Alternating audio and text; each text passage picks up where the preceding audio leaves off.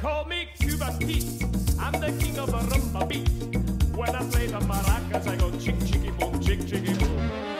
Yes, sir, I'm Cuban Pete.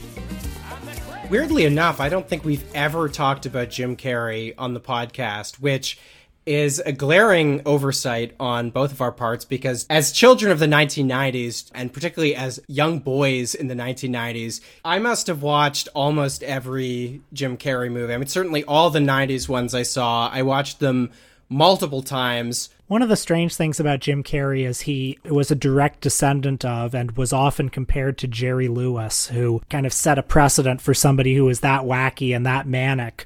But the key differences are that Jerry Lewis, as a screen presence, was very nerdy. He was, in fact, I think quite desexualized on screen. Maybe you could debate that a little bit, but like Jim Carrey as Ace Ventura was, I think, unambiguously macho. So for people who haven't seen this movie, I mean, it's not as if there's really a plot to recount or anything like that. I mean, if I was to offer the most concise summary I could, I would say that the foreground of this film is an interview with 2017 Jim Carrey, who has donned a leather jacket and has a kind of a David Letterman beard, if you will. Yeah, a wise grayness, an erudite grayness has crept into his beard.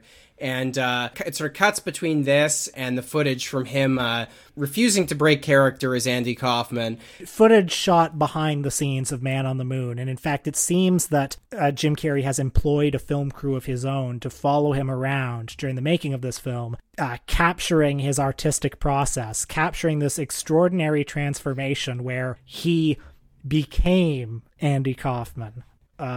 By which I mean he insisted that he was Andy Kaufman, insisted everyone refer to him, insisted that he was being imbued with the spirit of the real, long-dead Andy Kaufman, and behaving how he thought Andy Kaufman would behave, which is probably not how he actually would have behaved. I'm just going to suggest. Yeah, and it's great because he is genuinely pissing off people on the set, just acting like a total asshole. Milos Forman, the director, has kind of tried to strike a peace with him. You know, he has kind of nervous detente with him where he agrees to address him as Andy, but then he says stuff like, you know, please, you have to meet me halfway. It's time to work. You have to let me make a movie. But the basic structure of the film is just Carrey saying stuff like, I wanted to be special. I wanted to be someone, and I knew that I had this spark within me. And then just cutting to him as Andy Kaufman being like, me, or whatever, because that's what